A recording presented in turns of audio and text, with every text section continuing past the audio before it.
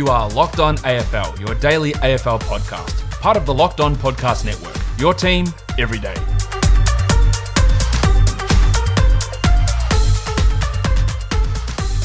Welcome to Locked On AFL. I'm your host, Kane Pittman. Particularly with a pathetic effort from Pitt. I mean, it was the most disgraceful display I've ever seen from a big fella. That's pretty hard on an individual, but he's going to have to live with that. And alongside me, as always, is Josh Lloyd. Lloyd is Lloyd. Lloyd to Lloyd. Lloyd. Kane, I have it on good authority that you're living in a camper van outside Geelong. Well, down in lovely regional Victoria, I think it's actually legal for me to jump in the old camper van and head down the road. But I don't think I would be as heavily restricted in the terrible living conditions that it sounds like the Collingwood Football Club is being put through in Western Australia. Yeah, the Collingwood, I don't know if they're complaining, but they're definitely getting the message out there that there's not enough room in the resort for all of the staff to stay, so some of them are having to stay in camper vans on the outside of the Joondalup resort because it has to be only one person to a room and not enough rooms for all of their staff members. And bad luck. It's a couple of weeks. I think you'll be all right. Listen, I said this yesterday, but for anyone living in Victoria right now, if you're not a Collingwood fan, I would imagine it's pretty hard to feel bad for these guys right now because, again, we're not talking about the players that are in a camper van right now. The players have got their own room. They're in their own bed. They're fine. Maybe it's some of the staff members that, they can get through it. They're going to get through this week, and I don't think they're going to have any excuses or any reason to blame the hub setup or the accommodation setup or the quarantine if they lose this week. It's from both sides, really. West Coast as well. It's been overblown. They're talking about it too much. It's getting kind of weird. And again, if you live in Victoria, you're probably within your rights to feel pretty pissed off that they keep bringing this up. Yeah, it is. It's a little bit annoying to keep hearing about it. This to me is a non-story, but it's Collingwood, of course, so it's been bandied about everywhere. But that's not what we really want to talk about here today, Kane, because there is other news about potential returns for players. Chris Mayne maybe in the mix to come back for Collingwood. Jared Berry back for Brisbane. Pretty big changes to those teams, which could have some real impacts in these games. Yeah, certainly Berry. I mean, he's been unbelievable this year. He was probably an outside chance for a lot of the year to be All-Australian. I think behind Lyons and obviously Lachie Neale, he's been their most important midfielder. So that is a huge in for them. He hurt that shoulder, and it wasn't as significant as what it potentially looked at first, but getting him back in is going to be huge, particularly against a Richmond team that we know they can cut you up a little bit from the midfield, and they've been getting guys back. Cotchin's been back now for a few weeks. Obviously, Dion Prestia, another guy that's going to roll through there. So they're going to need everyone. They're going to need everyone in there, and Berry's had a fantastic year. And as for Mayne, just coming back from the car crash, from the Cripps car crash, obviously a pretty nasty incident there where he got the facial injuries. But he's just a utility player. I think for Collingwood, they would love to have him back in there. Obviously, he's experienced, but they can play him across half back. He can go out on a wing a little bit. If things get really desperate, they can throw him forward. That's where he started his career, obviously, with Fremantle. So Mayne, I think, he's a good guy to have in your team in a final, a guy that you can play in multiple positions and can plug different gaps if need be. Yeah, he's hard at it as well, not just because of that Cripps situation, but that's just sort of how he's built his career. And you're right, like back early in his time in Fremantle, he was that guy that played half forward, kicked a lot of goals, and was really instrumental in some pretty good Fremantle teams back in the day there. Berry's also a massive one for Brisbane. He's been huge for this team. This is why I like the week off, Kane, because get these teams back at full strength. Get Berry back, get Prestia back. Get these guys back who may not have played, and let's see the teams go at it at as close to full strength as we can have it. Hey, let me ask you this though quickly, just to jump in. You speak about the bye. I'm always going to be off it. I don't care. The Cats are getting back a couple players this week. I don't really care. They should have just rolled through. But what Jonathan Brown actually said, I think it was Jonathan Brown. It might have been on the couch. I think it was. I don't know. I can't remember what footy show I was watching, but I'm pretty sure it was Brownie. He said maybe you heard it on the Bill Simmons podcast when he was stealing ideas from Footy Classified again. Exactly, yeah. I mean, you never know. You never know. You can't trust anyone in the podcasting game. I told you.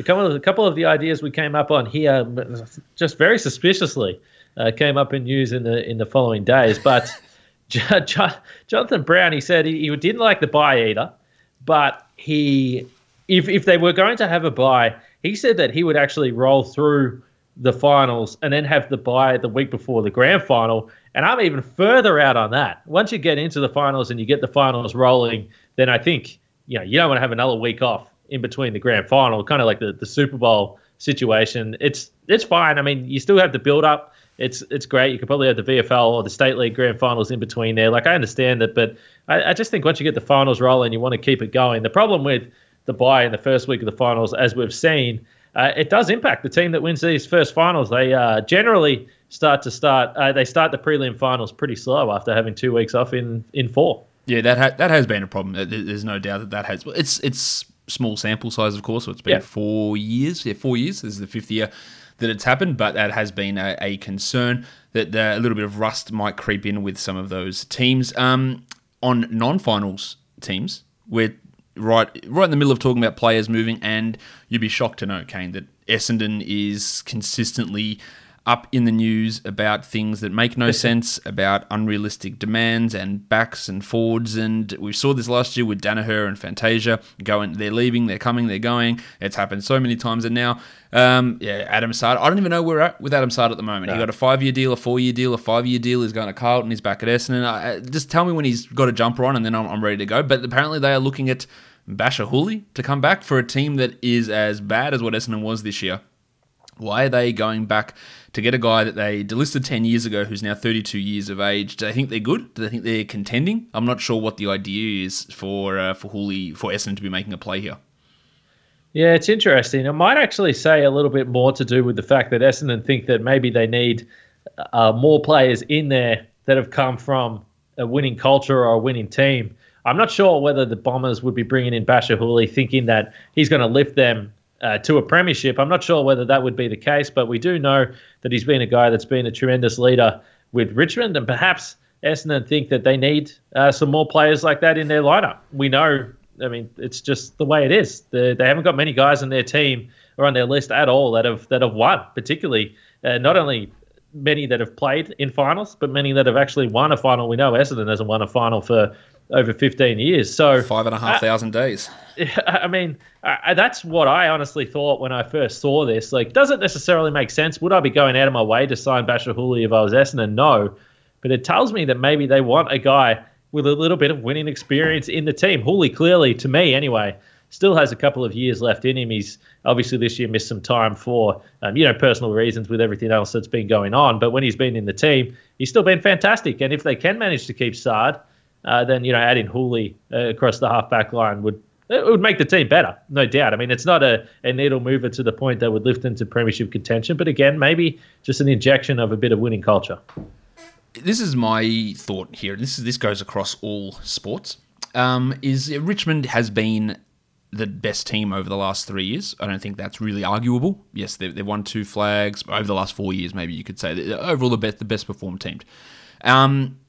And Essendon really is going at let's try and replicate Richmond. I believe they brought in some of Richmond's assistant coaches to install a Richmond-like mentality, a Richmond-like game plan during the season. Now it stinks a little bit of Basher Hooley was a player that's won premierships for Richmond. Let's bring him in to be Richmond. But in general, when a team is having a dominant type run, the way you beat them is not by mimicking them. It's not by imitating them. It's by finding the next way to do it. Because if you are coming to try and replicate what a team has done, you're almost invariably going to do it worse. And you might get better, but you're not going to beat them, and you're not going to get to that high level because you don't have all those ingredients in place. It's not one assistant coach or 2 assistant coaches who made Richmond this good over 4 years. It's not a 32-year-old halfback flanker who made Richmond this good over the last 4 years. It's a whole thing, a system, a coaching staff, a culture, the bunch of players, all that stuff matters. And if you're trying to just, Richmond's the good team, so let's take their players and take their coaches. I'm not sure that is always the way to go. In general, the teams that then come up to become the next good team are the ones that try something different, that the teams have to adjust to, that the game then evolves towards them, and they become the ones who get chased. Yeah, I think it's interesting when you look at another guy that's in a similar situation, and clearly North Melbourne are well back of where I think Essendon are anyway. I mean, do I think Essendon's going to be pressing for a premiership in the next 2 years? No, but I do think that they can put themselves in a position where they could be in finals contention next season. So they're ahead of where North Melbourne are, no doubt, but there is talk about Heath Shaw, who GWS has moved on. He's not going to be playing for them next year. There's talk that he might go and play with North Melbourne under Reece Shaw. And I know that a lot of people say, well, this is kind of a strange one. But again, I think we're entering a really interesting time, particularly in 2021, maybe 2022, depending on what happens with the financial state of the game. But we're seeing all over the place that these teams are losing assistant coaches as well, developmental coaches as well. So I actually like over the last couple of years some of these teams that have added the veteran experience that is, again, by them and their own individual footy. Is it going to lift a team to a premiership team? Probably not. But Luke Hodge, we saw in Brisbane, had a big impact with a lot of those younger players. They went and got Grant Birchall almost to replace Luke Hodge after he retired as well. Everyone spoke about how big of an impact that had. And Heath Shaw, potentially for a North Melbourne team that has got rid of a lot of experience, and I thought that was the right decision. Maybe Heath Shaw, you bring him in, he can be around the club. Maybe he wants to move into coaching after he's done anyway, and this is sort of a transition for him where you almost get an assistant coach that's part of the playing list because the club isn't going to be affording to have those assistant coaches or developmental coaches anyway. So I do wonder whether we're going to see a little bit more of this where guys that you might think normally would retire, they might be at the end of their playing days if they hang around as almost a playing developmental coach or assistant coach. I'm not sure. So that's why the Heath Shaw one to North Melbourne is a little bit weird, but I do think it makes some kind of sense if that's the path they wanted to go down. On the flip side of that, with the fact that list sizes are likely shrinking, do you want to waste a playing list spot when you are a rebuilding and developing team? If you lose 5 players off the playing list size and then one of them gets taken up by a 35-year-old Heath Shaw who's there to just be a mentor rather than getting extra draft picks in or rookies or whatever it is to try and develop for them to be a part of your next good team, is that going to be worth it? I understand where you're coming from in terms of having that player around, but if Sean Higgins remains, if Todd Goldstein is still there, if Cunnington is still there, they've got a lot of experienced players who have had their struggles, specifically Cunnington, and those other guys we've criticised them not moving on from Goldstein and Higgins. We don't know what they'll do with them in this coming trade period, but does taking that list spot away when you're already losing potentially 4 or 5 extra spots on the list, is that good business? Not sure, but I'm not actually too worried about the 36th man on an AFL list. Like, I understand they're talking about shrinking the list, but honestly, how many guys are on an AFL list that we literally never hear of them, and they never play a game, and they're really never actually that close to playing a game? So I understand, certainly, you can find a diamond in the rough late in the draft, a diamond in the rough in the rookie draft with those rookie selections. There's no doubt about that. We see that every single season, but would I be concerned about one spot? Not necessarily. But that's just me. And I think that some of these teams, particularly North Melbourne, I mean, we're not talking about a financial powerhouse here. They're going to have to make some of these strange decisions that potentially maybe they wouldn't have done in years prior. That is very, very true. Let's talk about something we teased yesterday, and that is the AFL. I'm not sure if you've ever seen them do this before, Kane, but the AFL's thinking of maybe tinkering with the rules. It's a new concept for them, but they're trying something new. It's always floated around. Now, one thing from this article and these quotes from Gil McLachlan, which I guess at least I feel is a positive, where he said he's told Steve Hocking that he doesn't want any zones or lines drawn on the field to make the field look different. That's a positive, but he's not ruling out the actual idea of having zones or must keep 4 players within the forward 50 at all times. You must just a whole bunch of stuff to try and I don't know, appease people that complain for the sake of complaining. What do we make of these changes that we saw this year? It looks like they're going to go to 18 minutes a game next year, which per quarter. Why? I don't know why. Why are we moving to 18 minutes per quarter? I thought we were going back to regular quarters. They might do another footy frenzy, but what do we make of I guess the changes we've seen this year and the potential moves that they could look to do next year?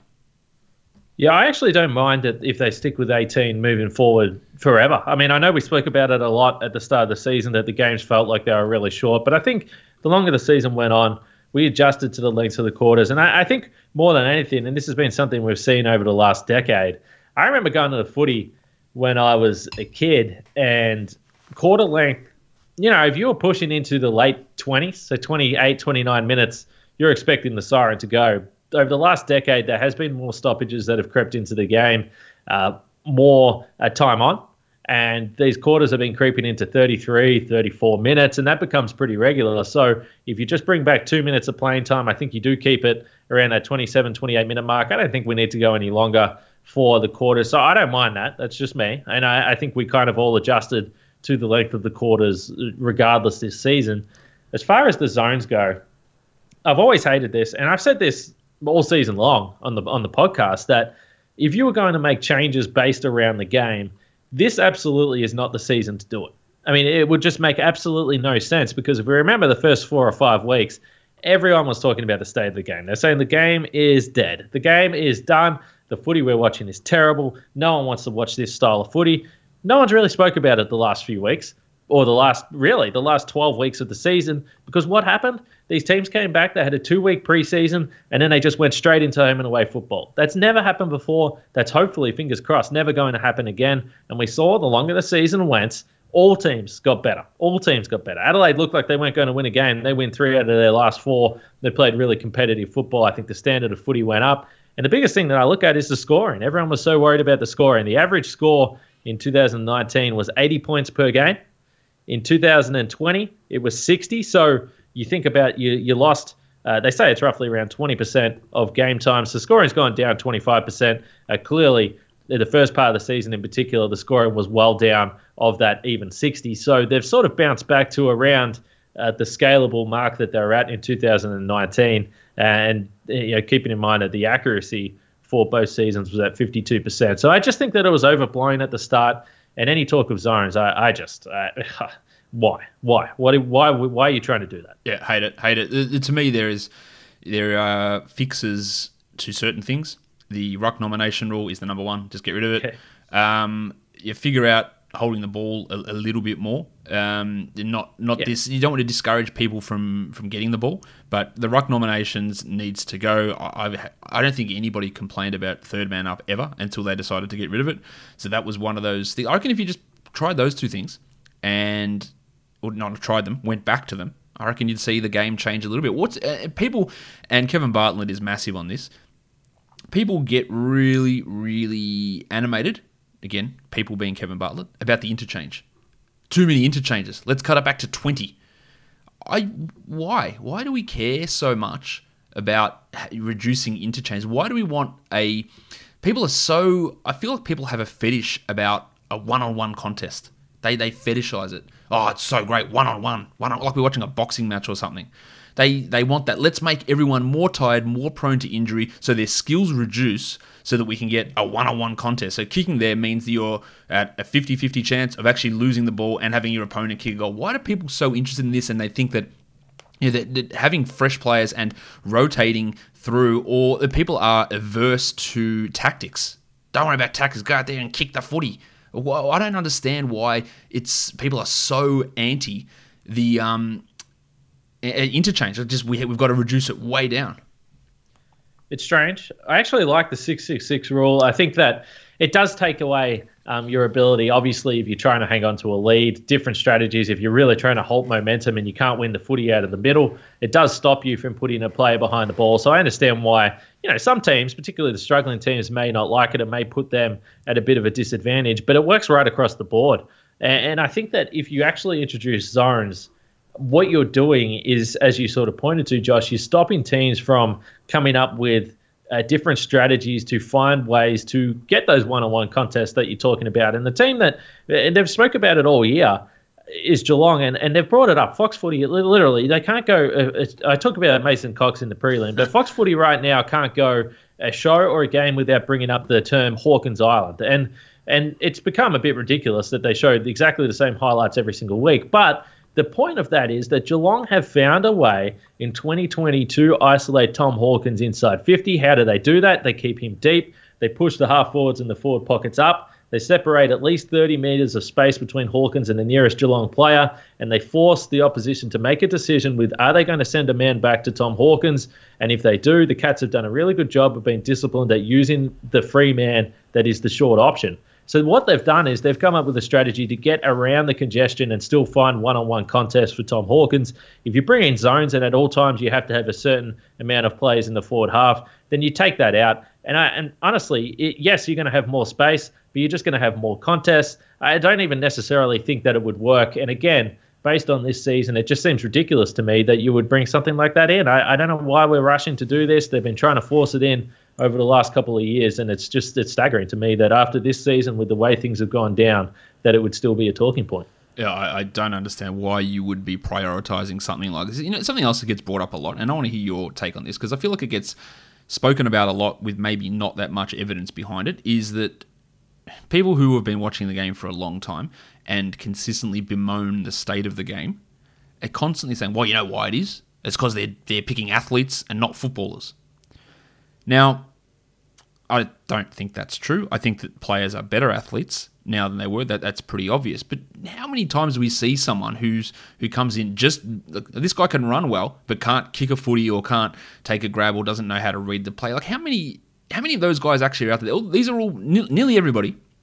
Yeah, outside of your mate Mason Cox, have played footy at elite levels their whole life, and they can kick, they can run, they can mark, they can do. Like it's not. Let's find the greatest steeplechase athlete behind Mark Blicavs and throw them in and see what they can do. It gets thrown around so much, and I just don't know how true it actually is. No, I mean, there's no doubt that it's not only just that they're recruiting athletes, but the standard of the facilities are much better. The preseasons are much harder, and they're tailored to what the players need to play the game. It's not just in the old days where you just run and run and run. It's a lot different, and there's always been. I mean, you can go back.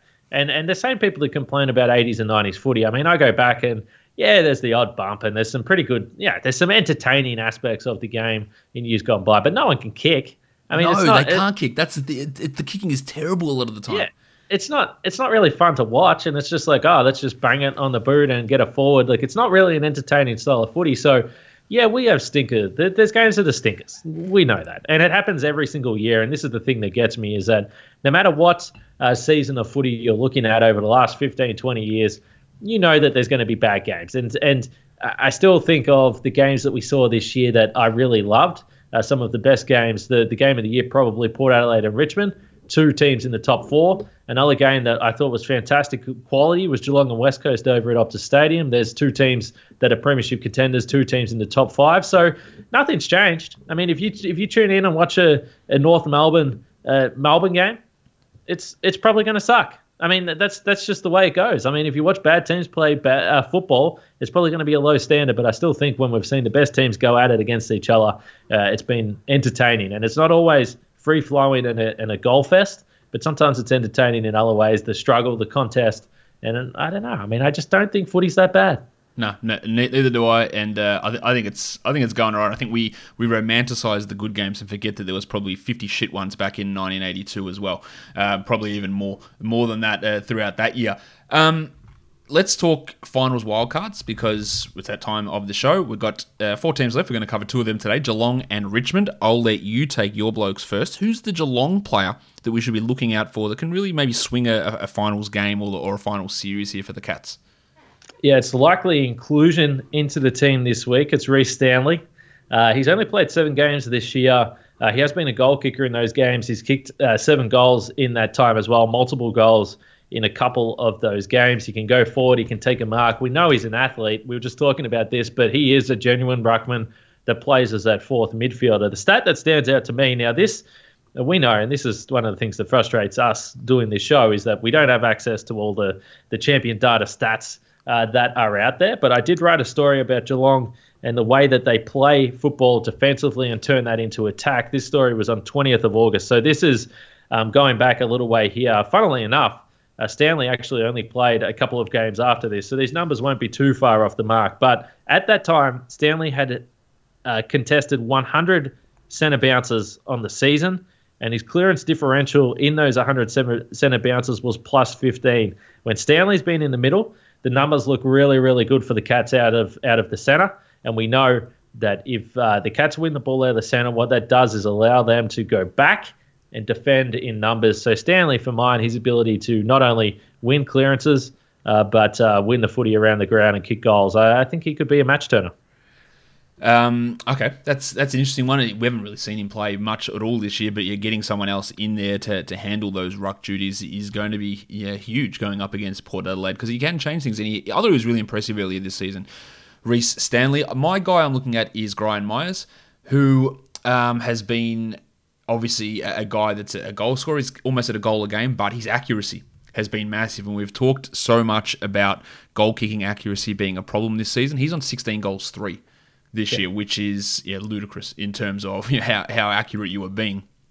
He's not a guy that gets tons of the ball, but still, as a small forward, getting 14 touches a game, kicking a goal a game, and not missing when you get those opportunities, and also getting almost 2 tackles per game, putting a little bit of pressure down forward. I think that he is that guy that if he pops up, if he gets 3 shots a goal, you feel good you're going to get 3 goals out of it with the way that he's kicked this season. And in games that can be lower scoring, and finals tend to bring that extra pressure, someone who you feel confident is going to convert, whether he gets the ball either as a set shot or he picks it up in general play, and you feel good about, well, he's got it, it's going in. It's massive, and not every team has that player that they feel reliable, or they feel is going to be reliable when they've got the ball in their hands. Yeah, no doubt. Inside 50, he's as dangerous as they come as a small forward. As for the Tigers, Derek Smith... No, I won't go with Derek Smith, who, by the way, very disappointing his season has tailed off. I was all in on the Derek Smith train earlier in the season, but I'm actually going with Daniel Rioli.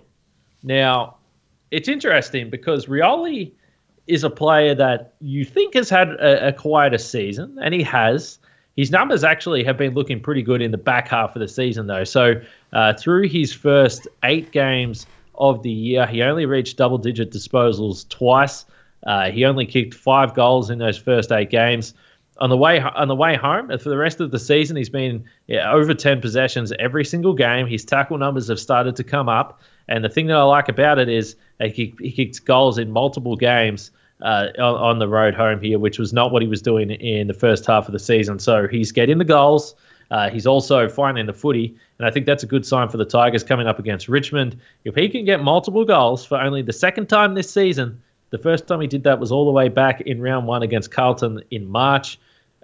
So 2 goals, 5 tackles, 10 disposals. I think that could be an X factor for the Tigers. Yeah, finding a Richmond X factor was interesting to me because we don't know what their team's going to be. There's plenty of players that can come back in. Shea Bolton didn't play in their last game of the season. He has been massive. I don't know if he really counts as a wild card considering how good he's been this season. I'm going to go with Liam Baker because he's a guy that's been a regular throughout this team. He's playing down back. He's getting a bit of the ball, but the big win they had against Brisbane earlier in the season, he was fantastic. He had 26 touches in that game. He had 7 rebound 50s. He dropped a big Supercoach score of over 100. So he's a guy that if he can get on the end of it a little bit and be able to provide some service to the midfielders and just be that really damaging running type option, I think he's an interesting player. He hasn't kicked a goal this year. I'm not really expecting him to be moving forward and doing that, but he's a guy that kicked 8 goals last year. Could he pop up and be a little bit of a change in plan for Richmond if they do get a bunch of these players back? But Liam Baker, massive game against Brisbane earlier this season with those 26, which was a season high, and just a guy that really with his movement ability, I think is someone that could create some problems. Yeah, I also found the Tigers a little bit interesting to look through the team. Also, just because they're so even across the board. It really just everyone contributes, and everyone, or almost everyone in the team, is a premiership player as it is. So it's kind of hard to pluck a random name out of there. But Baker and Rioli for sure. If you're talking about guys that are premiership players, it's a little bit difficult to call them, as you said, a wild card. But certainly going to be key factors. Like every name that I looked at, I went, Noah Bolter, but like he's had so much press and how good he's been. It's like, is that a wild card? Because he's sort of doing it every week, and we sort of know where he's at. The same thing with Bolton. Like he's been fantastic over the last 8 weeks or so, really stepping up in that midfield role. I was going to say maybe Trent Cotchin steps up because he hasn't been at his best this season, but he's not a wild card because he's Trent Cotchin. You know what I mean? Like there's just these different sort of scenarios with this team that's not quite there for a bunch of the others. We'll be back to finish off our wild card series tomorrow, and then we'll be back because footy is on tomorrow. We'll be back to look at the first of the finals, Port and Geelong on Thursday night. Kane, I can't wait. should be pretty damn good. It feels like it's been too long since we actually had a game to talk about, and then, of course, on Friday, a game to actually wrap up. Yep, looking forward to it, guys. Subscribe, Apple Podcasts, Google Podcasts, Stitcher, and on Spotify. Give us a 5-star review on the old Apple Podcast. And today, I'm going to leave you with a shout-out to Daryl Wakelin.